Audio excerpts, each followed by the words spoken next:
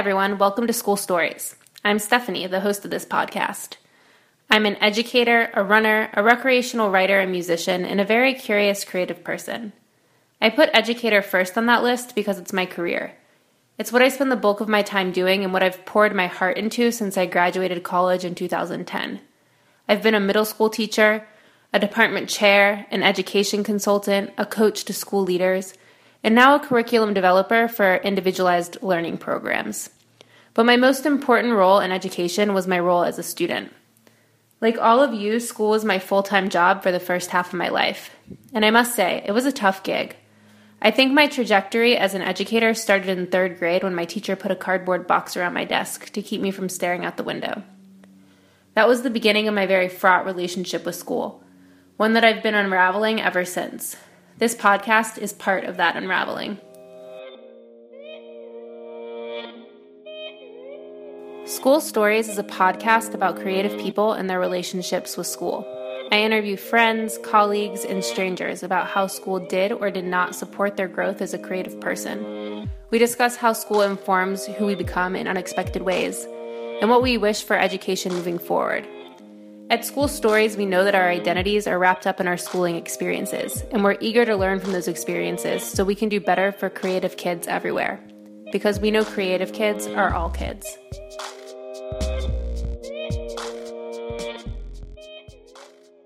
I'm super excited to share this first School Stories episode with you, where I interview my friend, colleague, and overall kindred spirit, Anthony Gordon. He's a San Antonian, originally from Detroit, the product of a fascinating upbringing that points to the connection between school and creative identity. He's an educator, a DJ, a poet, and I couldn't be more grateful that he agreed to be my first guest. Let's jump in. I really hope you guys enjoy.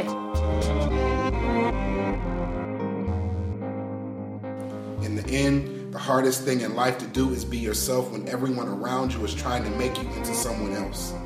But I am poetry, even if the rest of the world can only see me as random words scribbled on a page. Hey, Anthony. Hello, how you doing? Good. All right, so let's just dive right in. Will you tell us who you are and what you do professionally and recreationally? All right, my name is Anthony Gordon. I am a father, a husband, a teacher, poet, DJ. I know that sounds like a lot. I'm originally from Detroit, Michigan. I've been living in Texas since 2002. So this is my new home, but still very connected to my roots in Detroit. Professionally, I'm an educator. I've been in education for 10 years, working as a teacher and in administration and now regional management now with IDEA. I've also worked with KIPP for several years in the private sector starting out. English is my main subject that I taught for most of my career. Recreationally, I write quite a bit. I am a slam poet. I've been doing slam for about 10 years. Before that, I've been writing poetry since middle school, so always a fan of writing. I used to think I was going to be a rapper, and it kind of evolved into poetry. And I also DJ. DJing is something I got into in high school. I started, like most DJs, carrying records for the school DJ that we had to DJ at all our dances, and he took me under his wing and showed me the ropes, and so I've been DJing basically since high school. Awesome, cool. Okay, so I thought a good way to start would be for you to read us a poem, just so that we can start to learn more about you as an artist. Okay. So you want to try that? Cool. Yeah, I'll do that. I actually have a poem that's kind of connected to what we're talking about. Oh, awesome. So this poem is called The Making of a Poet in 4 parts. 1. I was a forgetful child. When I was 6, I misplaced my identity, buried my individuality under a perception, all because the kids at my school didn't talk like the kids in my neighborhood. So I learned the art of isolation, created a world where my BFFs were college prep, not free and reduced lunch, where the code of the streets drowned out Catholic school church sermons about turning the other cheek, where the gunshots outside of my window were a 4th of July fireworks show on perpetual loop, where my dad's smile was my sunrise and not a lunar eclipse, became lost inside of myself, avoided obligations, discarded my dignity, caged my courage, muted my motivations in hopes that no one would notice I was different. Moral: as a child, it's slightly worse being an individual than completely invisible. 2, I've often struggled with what I should believe in.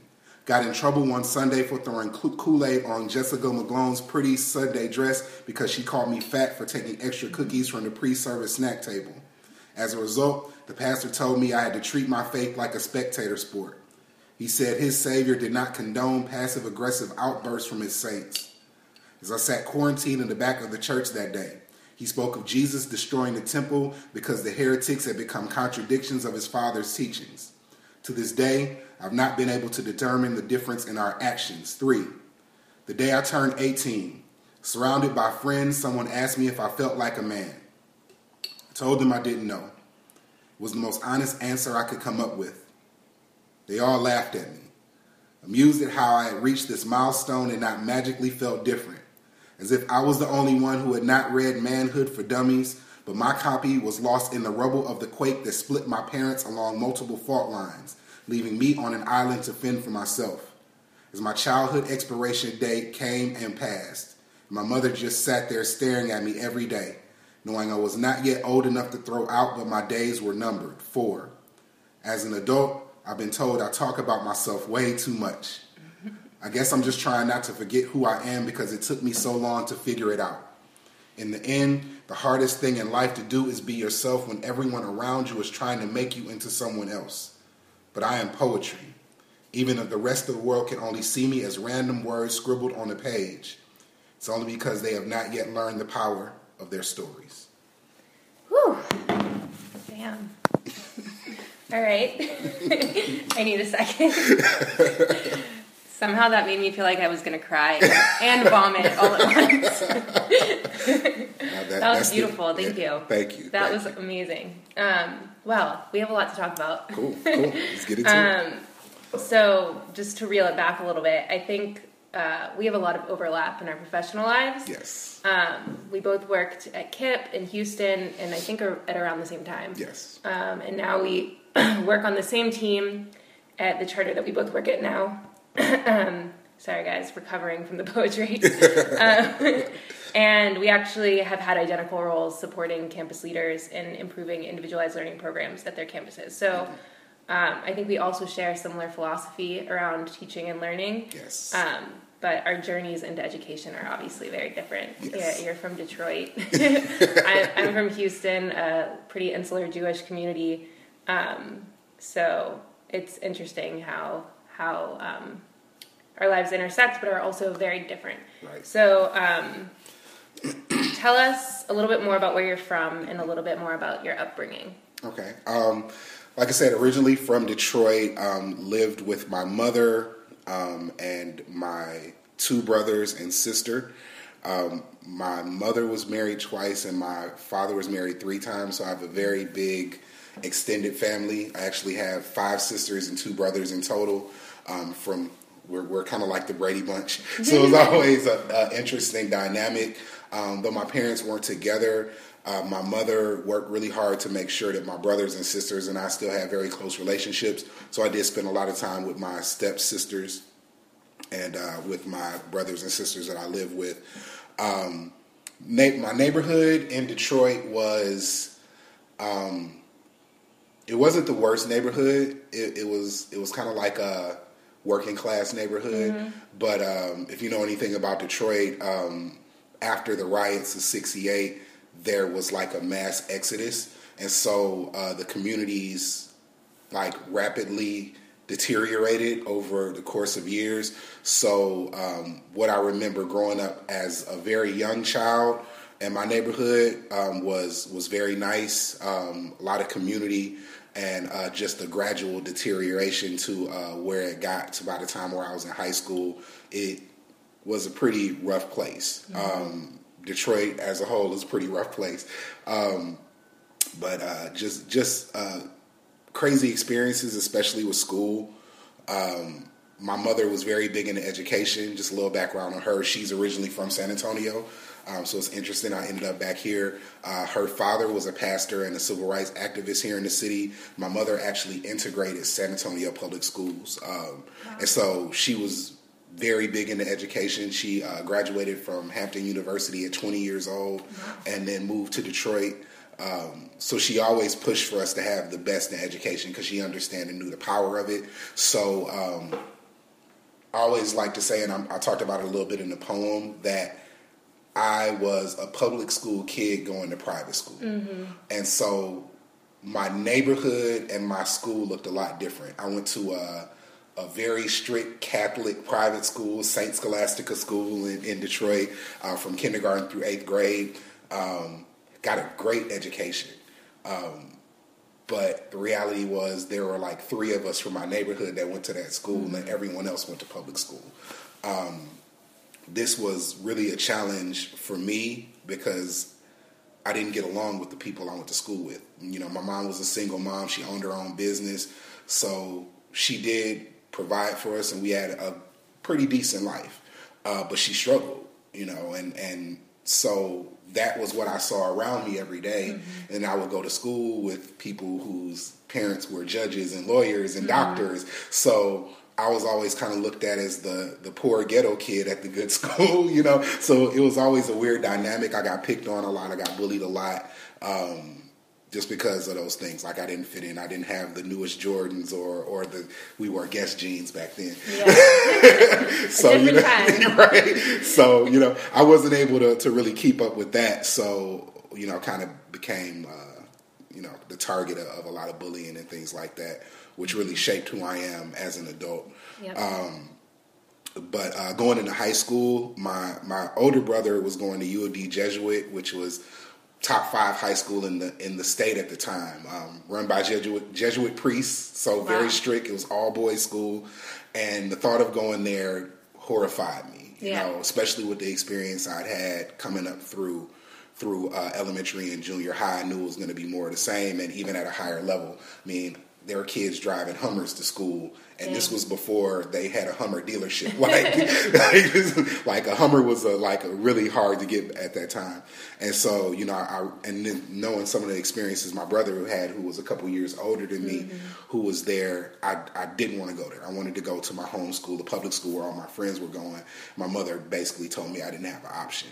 So my first 2 years of high school were very tumultuous. I was a good athlete, mm-hmm. So I got a lot of exposure because of that, but also dealt with a lot of the bullying and even looking back now, a lot of really racial bullying, mm-hmm. Even more than just the financial side. Mm-hmm. And I just really didn't deal with that well. Yeah. So I ended up getting kicked out after my sophomore year and then going to public school for my last 2 years of high school. The getting kicked out was partially of my doing. I don't think I really valued what I was getting, mm-hmm. And I couldn't see past the issues I was having at the school to see the bigger picture of, no, this is really a great education. And, you know, you're a teenager, right? Totally. So I wanted to be with my friends. I wanted to go play football with my boys and things like that. So I ended up going to public school, Redford High School, for my junior and senior year. And it was horrible. Like, it really was horrible. And it's not even one of those things where looking back now I could tell it was horrible. It was one of those things like the moment I walked in the door, it was like, oh, crap, what did I do? Yeah. Right? The first day of school, coming in, going through metal detectors, which I had never experienced in my life up until my junior year of high school, right? So I'm pretty lucky with that, right? Walking through metal detectors. We're walking into the main hallway, and there's this huge glass window where the cafeteria is. An all-out brawl, not even a brawl, it was like a riot breaks out. This is like within 10 minutes of me being in this school. Now, I've been at a school where I've probably seen 4 fights from kindergarten through 10th grade, right? And there's like 50 people in the cafeteria fighting, throwing chairs. Police officers. We had a police mini station in the basement of the school. What? Yes. police officers come running in the cafeteria and are literally knocking kids out like they're grown men and dragging them out of the cafeteria. This was within my first 10 minutes. Real life? Real life. It's like my last 2 years of high school was like straight up like a movie. Yeah. It was crazy. I feel like the universe conspired to make like you as terrified as possible the moment you walk through those doors. Literally like within 10 minutes. It's like this huge brawl, right? And so at that moment I'm like, oh crap, like it was like that I'm not in Kansas anymore, like realization. But you know, even with that at the time, because a lot of that stuff I saw in my neighborhood, right? So it wasn't something that was a complete shock, but it was a complete shock to see it at school because I'd always been in these super peaceful, you know, and outside of the bullying, which I mean, we know now as educators is pretty common, you know, but as kids it's really hard to put that together. But yeah, like seeing that, and then within a couple months, I believe it was October of that first year, my junior year, one of my really good friends who I grew up with and known for years got shot and killed right in front of our school. I was standing right there. So I literally like saw my friend die. Awesome. So going from, like I said, this situation where it was all peace and joy and happiness and learning to a situation where it was not only literally not safe, but I was 2 to 3 years ahead of everybody in the school. Wow. They actually ran out of classes for me my senior year. I had all electives. So like half of my schedule was elective. Fun. Yeah, it was really cool at the time. I'm like, yo, this is the greatest. I get to play basketball for like 2 periods, right?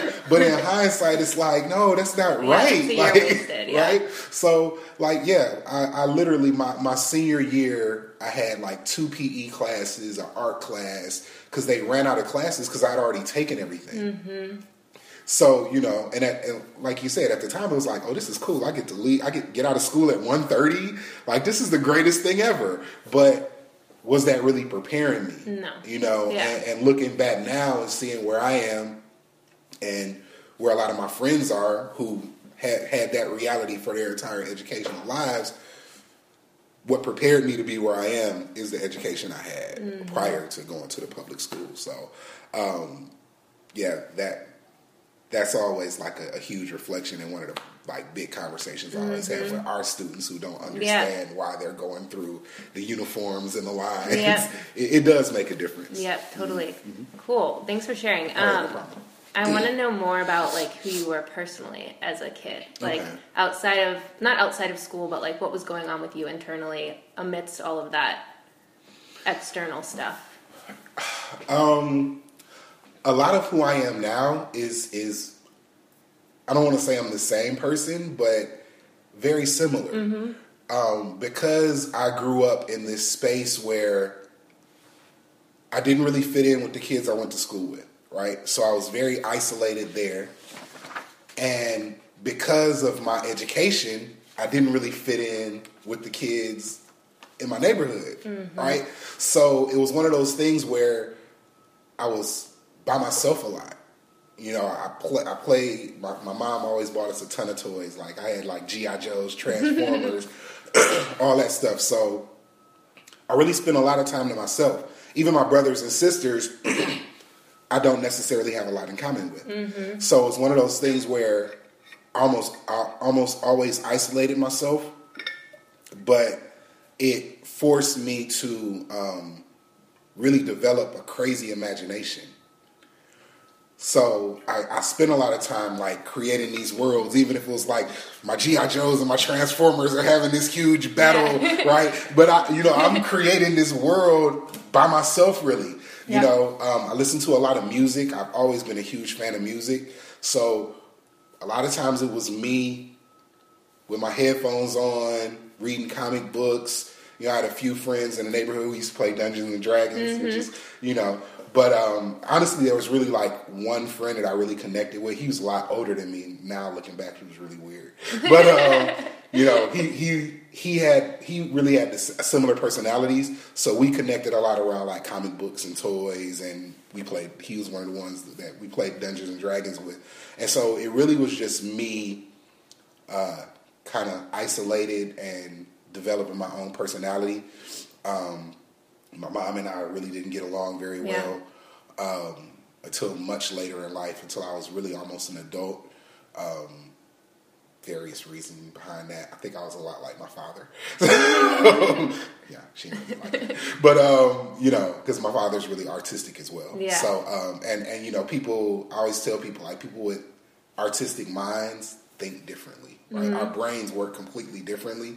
And so I could be sitting in a space and, like, there's a lecture going on or even in class, sometimes as a teacher, I would completely drift off somewhere else. Yeah. And it's like a weird thing because it's almost like I drift off, but I'm still focused here. Right. But in the back of my mind, I'm like building this poem that I'm going to write when I get home. So I think a lot of that was developed as a kid because that was me. It was me with my headphones on, but still building this imaginary dream world that I had to live in to entertain myself because again, most people couldn't connect with me, right? Mm-hmm. I was the weird black kid in the hood who liked 80s pop and listened to Cyndi Lauper and Blondie, right? And, I still love Run DMC, but when my friends like give me your Walkman and puts on my headphones and I'm listening to Girls Just Want to Have Fun, he's like, what the hell is going on here?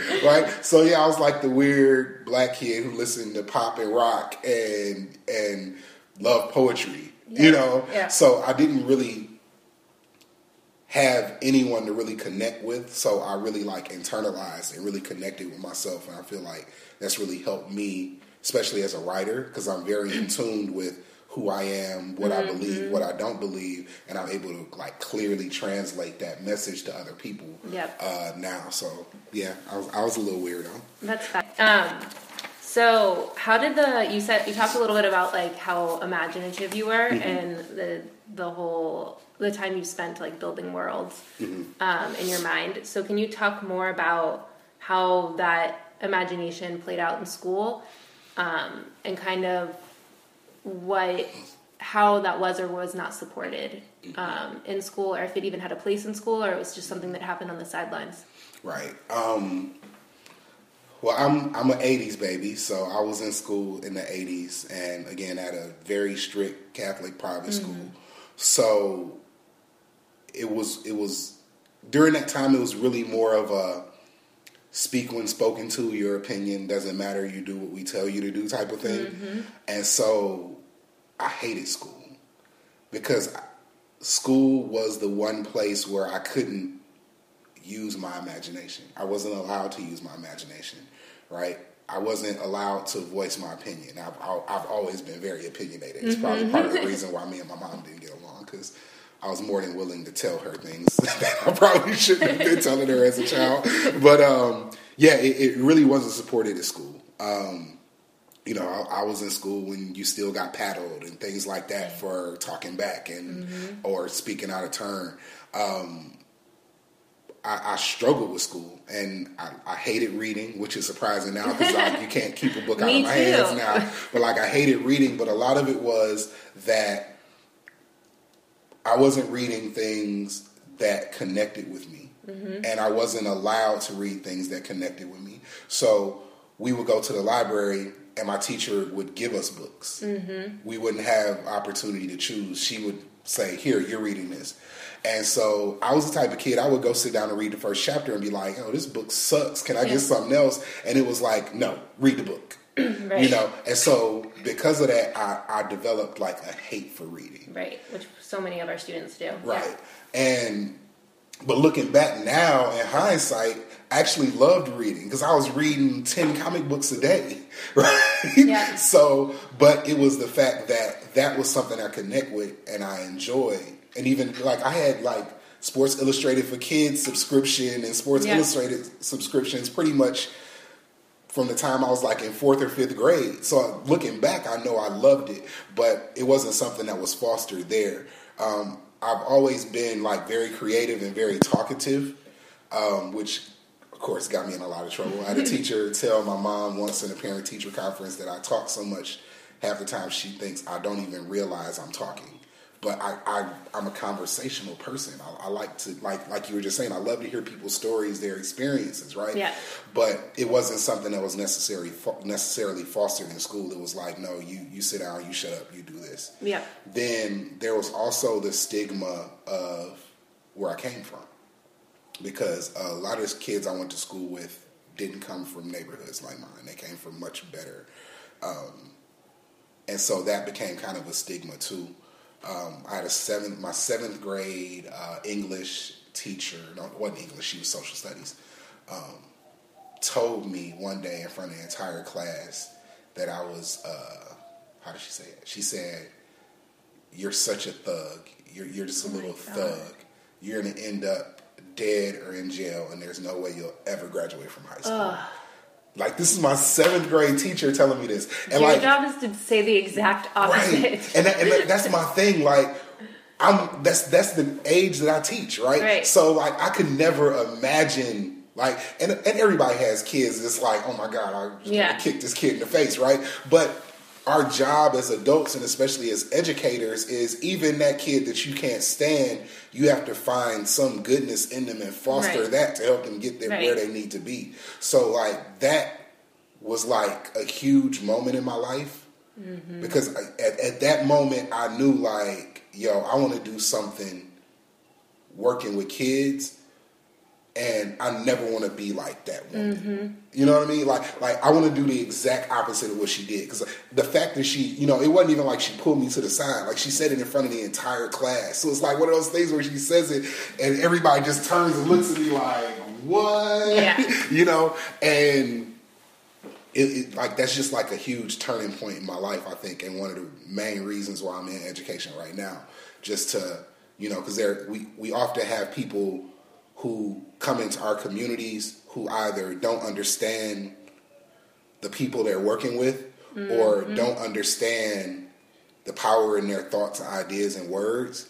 And that could be like ridiculously damaging. Because like, the thing is, if I didn't have more self-worth for myself, that could have crushed me. Oh yeah.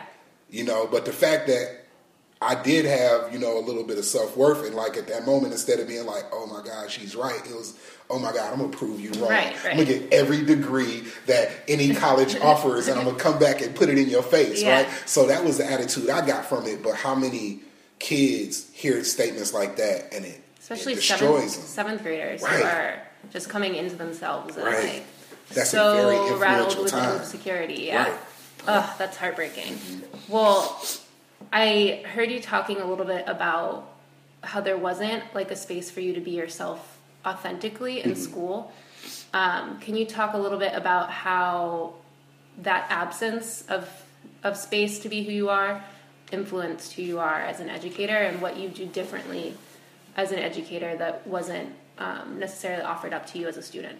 Right. I feel like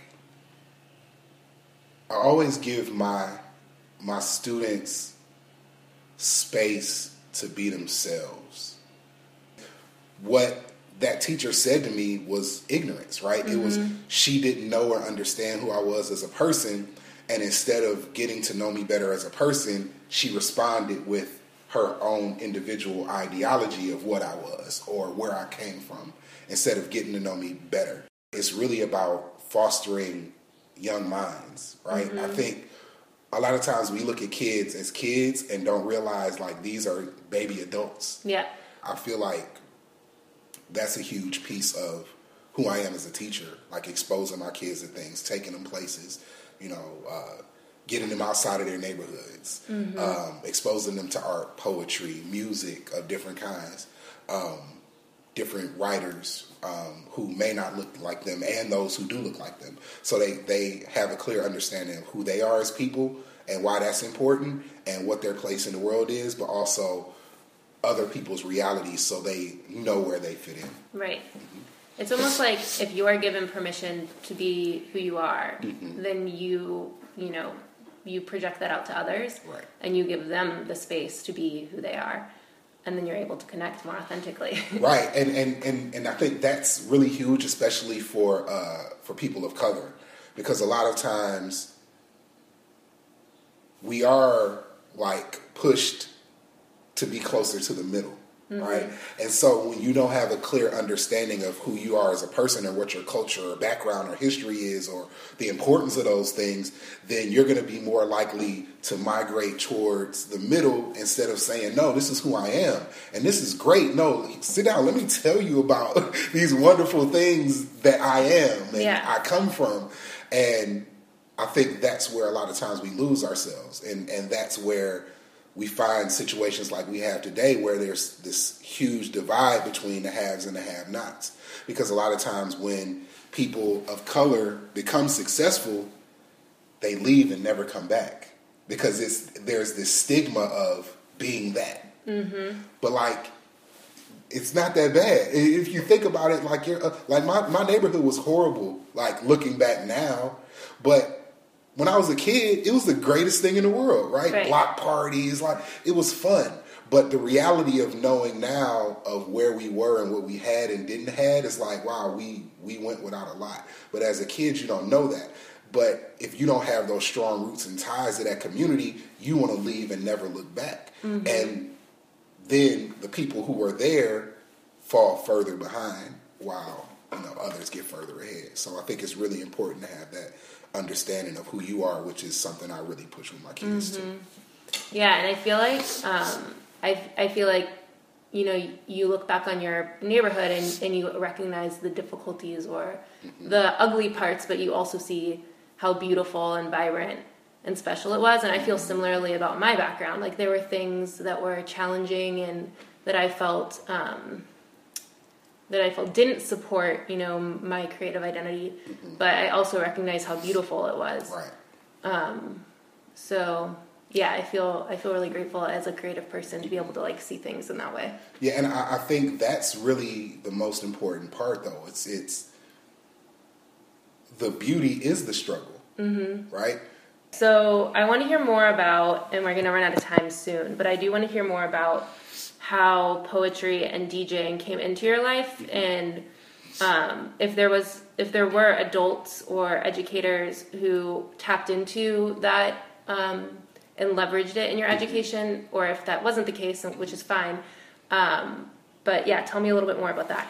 Well, the DJing came kind of as it wasn't directly connected to education, but I discovered it at school. Yeah. So there was a organization I was in that threw our monthly dances, and that's how I ended up connecting with the DJ who was a senior and I was a freshman. And yeah, so that was like the natural progression of that.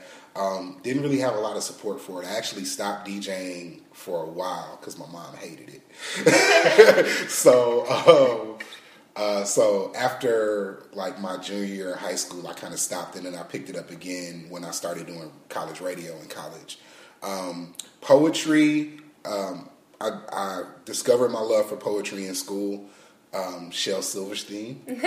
Shout out. Yes. Shout out, Shel. So like Where the Sidewalk Ends is, that book is definitely like my poetry beginnings. Yeah. I love Shel Silverstein. I still have Where the Sidewalk Ends on my bookshelf right now. It's so good. Yeah. So but as far as like my personal writing, I entered a writing competition at school, I want to say when I was in 4th or 5th grade, and I won. Nice. And so from there, it's just always been really a part. It's evolved and worn many different hats. Like I said, I was a rapper for a few years, but that kind of fizzled out. And then rediscovered it again when I was in college, which is when I got into slam poetry. Cool. Mm-hmm. Okay, so how does your creative life impact or inform your educator life? It definitely, especially doing English, it allows me to be a lot more creative with how I teach. Mm-hmm. And it also just makes my class fun. Right? Yeah. Right? I tell my kids on Monday, if we have a good week, we'll do a poetry slam on Friday, right? Mm-hmm. So now they're like on their P's and Q's all week because they want to do the poetry slam because just the concept of it is fun. And I'm also able to the way you think through poetry really helps with analysis of literature, because everything's so exaggerated in poetry, whether it's figurative language, metaphor. If you're able to really analyze and break down poetry, it makes breaking down literature a lot easier. So I'm often able to make connections with my kids by using poetry. So, for example, we were doing The Outsiders, and there's a poem called We Cool by Gwendolyn Brooks that's very similar to the themes in The Outsiders. So when we were in a certain area of the book for our Do Now or warm-up, we broke down We Cool by Gwendolyn Brooks, and I helped, like, the kids were able to pull out the themes there, and it directly related to what was going on in The Outsiders at that time. So when we got to that space in the book, they were like, oh yeah, that makes perfect sense. That's what we just talked about. So a lot of times it's really helpful for kids who may be struggling readers, or just struggle with, honestly, breaking down text, to give them a clearer perspective in a smaller chunk, so that they're able to get it when you get into the bigger picture. Yeah. I feel like often as educators, we're like discouraged from bringing in our own interests and passions into the classroom. Like, we're just supposed to be like knowledge bearers and not like human beings with lives outside of school. But I always feel like, or in my experience teaching, my best lessons were always lessons that allowed me to share like pieces of myself with my kids. I've had some knockdown dragouts with a few managers about lesson plans just because of that exact thing. But, you know, having the experience I had coming up in school, things like that would have been a lot more helpful for me. Because even if it was a boring text or something that I didn't want to read, a lot of times it was because I didn't understand it or couldn't connect to it. Right. And if the teacher could bring something else in from the outside, it's going to help me make that connection. So now I'm not only able to make the connection, but I'm actually excited about making the connection. You know, right. I would have been reading tons of books years ago. When you were sitting in the library and your teacher was just like, sit down, be quiet, and read that book. She could have been like, here's a poem, here's a song, you know, here's some lyrics that will draw out why this book matters and how it connects to you, and your experience with that text would have been totally different. Exactly. So for me, it's really about like recognizing who the kid is and what matters to them, and then using that to invest them in their own learning. Yeah. So if you could travel back in time and teach yourself, knowing what you do about yourself and education now, what would you do to support your creative self? Kind of a weird time travel question. Well, no.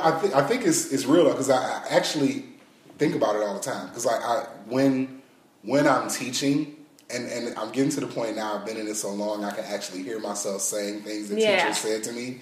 Like, I'm a parent now, and I can hear my mother coming through all the time. So like, it's something I actually think about quite a bit. And I think the biggest thing that I would have changed, or I would go back and change, is being more diverse with the types of literature I was using, especially like in my English classes.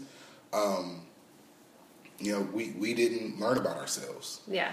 And if not for me really doing a lot more research when I got into high school and really wanting to learn more about myself and who I was and where I come from, then I would have no idea. You know, like they were, I should say, very strict and very selective about the text we were given. And I look back, and a lot of the books that we read, while they're classics, they don't paint people of color in a very positive light. You know what I mean? Like, like Tom Sawyer, Huck Finn, like, dude, are you serious? Like, looking back at those books now, I was like, oh my God, like, that's all we were, you know? Yeah. So I think, like, building that in and not just waiting for, like, Black History Month to, or Hispanic Heritage Month to bring out these models, and even at that, it being very limited. Like, I honestly can say during Black History Month growing up, the only people we learned about was Harriet Tubman, Martin Luther King, and Rosa Parks. Like, those are the only 3 Black people that ever did anything in life. Right? So, like, just being more diverse. Like, I look at, like, now, like, Langston Hughes and Gwendolyn Brooks and and Alan Locke and all these people who were like these amazing influences and had such important things to say, which honestly are just as much classics as any other writer out there. If our students are exposed to that, number one, the story is going to be more relative for them. They're going to see people who look like them, and then their aspirations grow. And so I think that would be the biggest thing, just being very diverse and selective about the messages and images I'm putting in front of our students or putting in front of myself. Right. Because I really think it would have changed the trajectory for me a lot earlier. Yep. Yeah. I feel like every kid, all they really want is to be seen and valued. Yep. And that comes in a lot of different forms in school spaces, but one of the best ways to do that is to represent them in the text that they're reading and in the experiences they're having. Like you talked a lot about getting your kids out of the classroom. Yes. And letting them experience things outside of those four walls. So yeah, that I connect with that definitely. Yeah. So leave us with a wish for the future of education. What do you want for your students and what do you want for your daughters? Wow. I really want for schools to stop really being so, how do I say this? I feel like education is very cookie cutter, all right? And that's regardless of where you are, right? Public schools, depending on the area, you're pretty much getting this and nothing else. Yep. And we don't care if you pass, we don't care if you succeed. Let's just get this state money and run with it. Charters, while they are making significant changes, and that's where I spent the bulk of my career, and I've done great things with kids in some pretty crazy communities. But I feel like a lot of times they sacrifice the things that we've been talking about for the sake of that, when I think it can be tied together. Right. Art, for me, has been at the center of my learning and achievement. The reason I read so much now is because I want to write. Yeah. So I need to read to write. Right. So, like, tying those things together and making those connections is really important. And even like my daughter goes to a private school, and I would say it's kind of the same thing. There's a little bit more of the art and extracurricular, but I still think they're kind of like binded to an idea and a philosophy that if it was a lot more free, kids would thrive and grow a lot faster. For my students, I just want them to have equal opportunity. And in a lot of cases, they don't get it, and they're blamed for it. And I think that's like the part that hurts me the most, to have conversations with people and for them to say those people should be able to change their own situations. But the reality is, like, how does that happen? You know, that's not something that's really done organically. And when you think about these communities for generations, even like back to my mom and my grandfather, not having equal opportunity and really never having equal opportunity, but still be expected to create an equal product, right? It's like me having an assembly line and telling you, like, I have a Ford plant and you have your backyard. You build a car, I'm going to build a car. Yeah. Let's see which one's better. Like, mine's going to be better every time, right? So I think just like that equal opportunity and the recognition that there's going to need to be some help. Like, the school board controls public school. The city and state governments control public schools and the performance of public schools. So if the schools in this area are consistently underperforming, then it's not up to the people to make that change. Right? That's a systemic change. So I think that's like my biggest thing for my students, just for them to have equal opportunities. And for my daughters, I just want them to kind of the same thing. I want them to have equal opportunity, because as hard as it is for people of color, it's even worse for women, right? And so I have 3 daughters, you know, so like that, like I'm actually working on a poem about that now. Like, the hardest thing for me is to live in a world where I know not only are my daughters going to be looked at differently because of who they are, but also because of their gender. and I don't want that for them. Right. You know, I want them to be viewed as equals in every way. So that's my biggest thing, and I'm preparing them for the worst, but hoping for the best. Awesome. Well, hopefully with educators like you doing the work that you do, and artists like you doing the work that you do, we'll see that change. Yeah, we're keeping our fingers crossed. Yeah, totally. Well, thank you so much. This was really, I love hearing your story. I love connecting with you in this way, and I'm very grateful to work with you. Yes, definitely. Same here. And to continue supporting each other in our individual creative journeys. So thank you.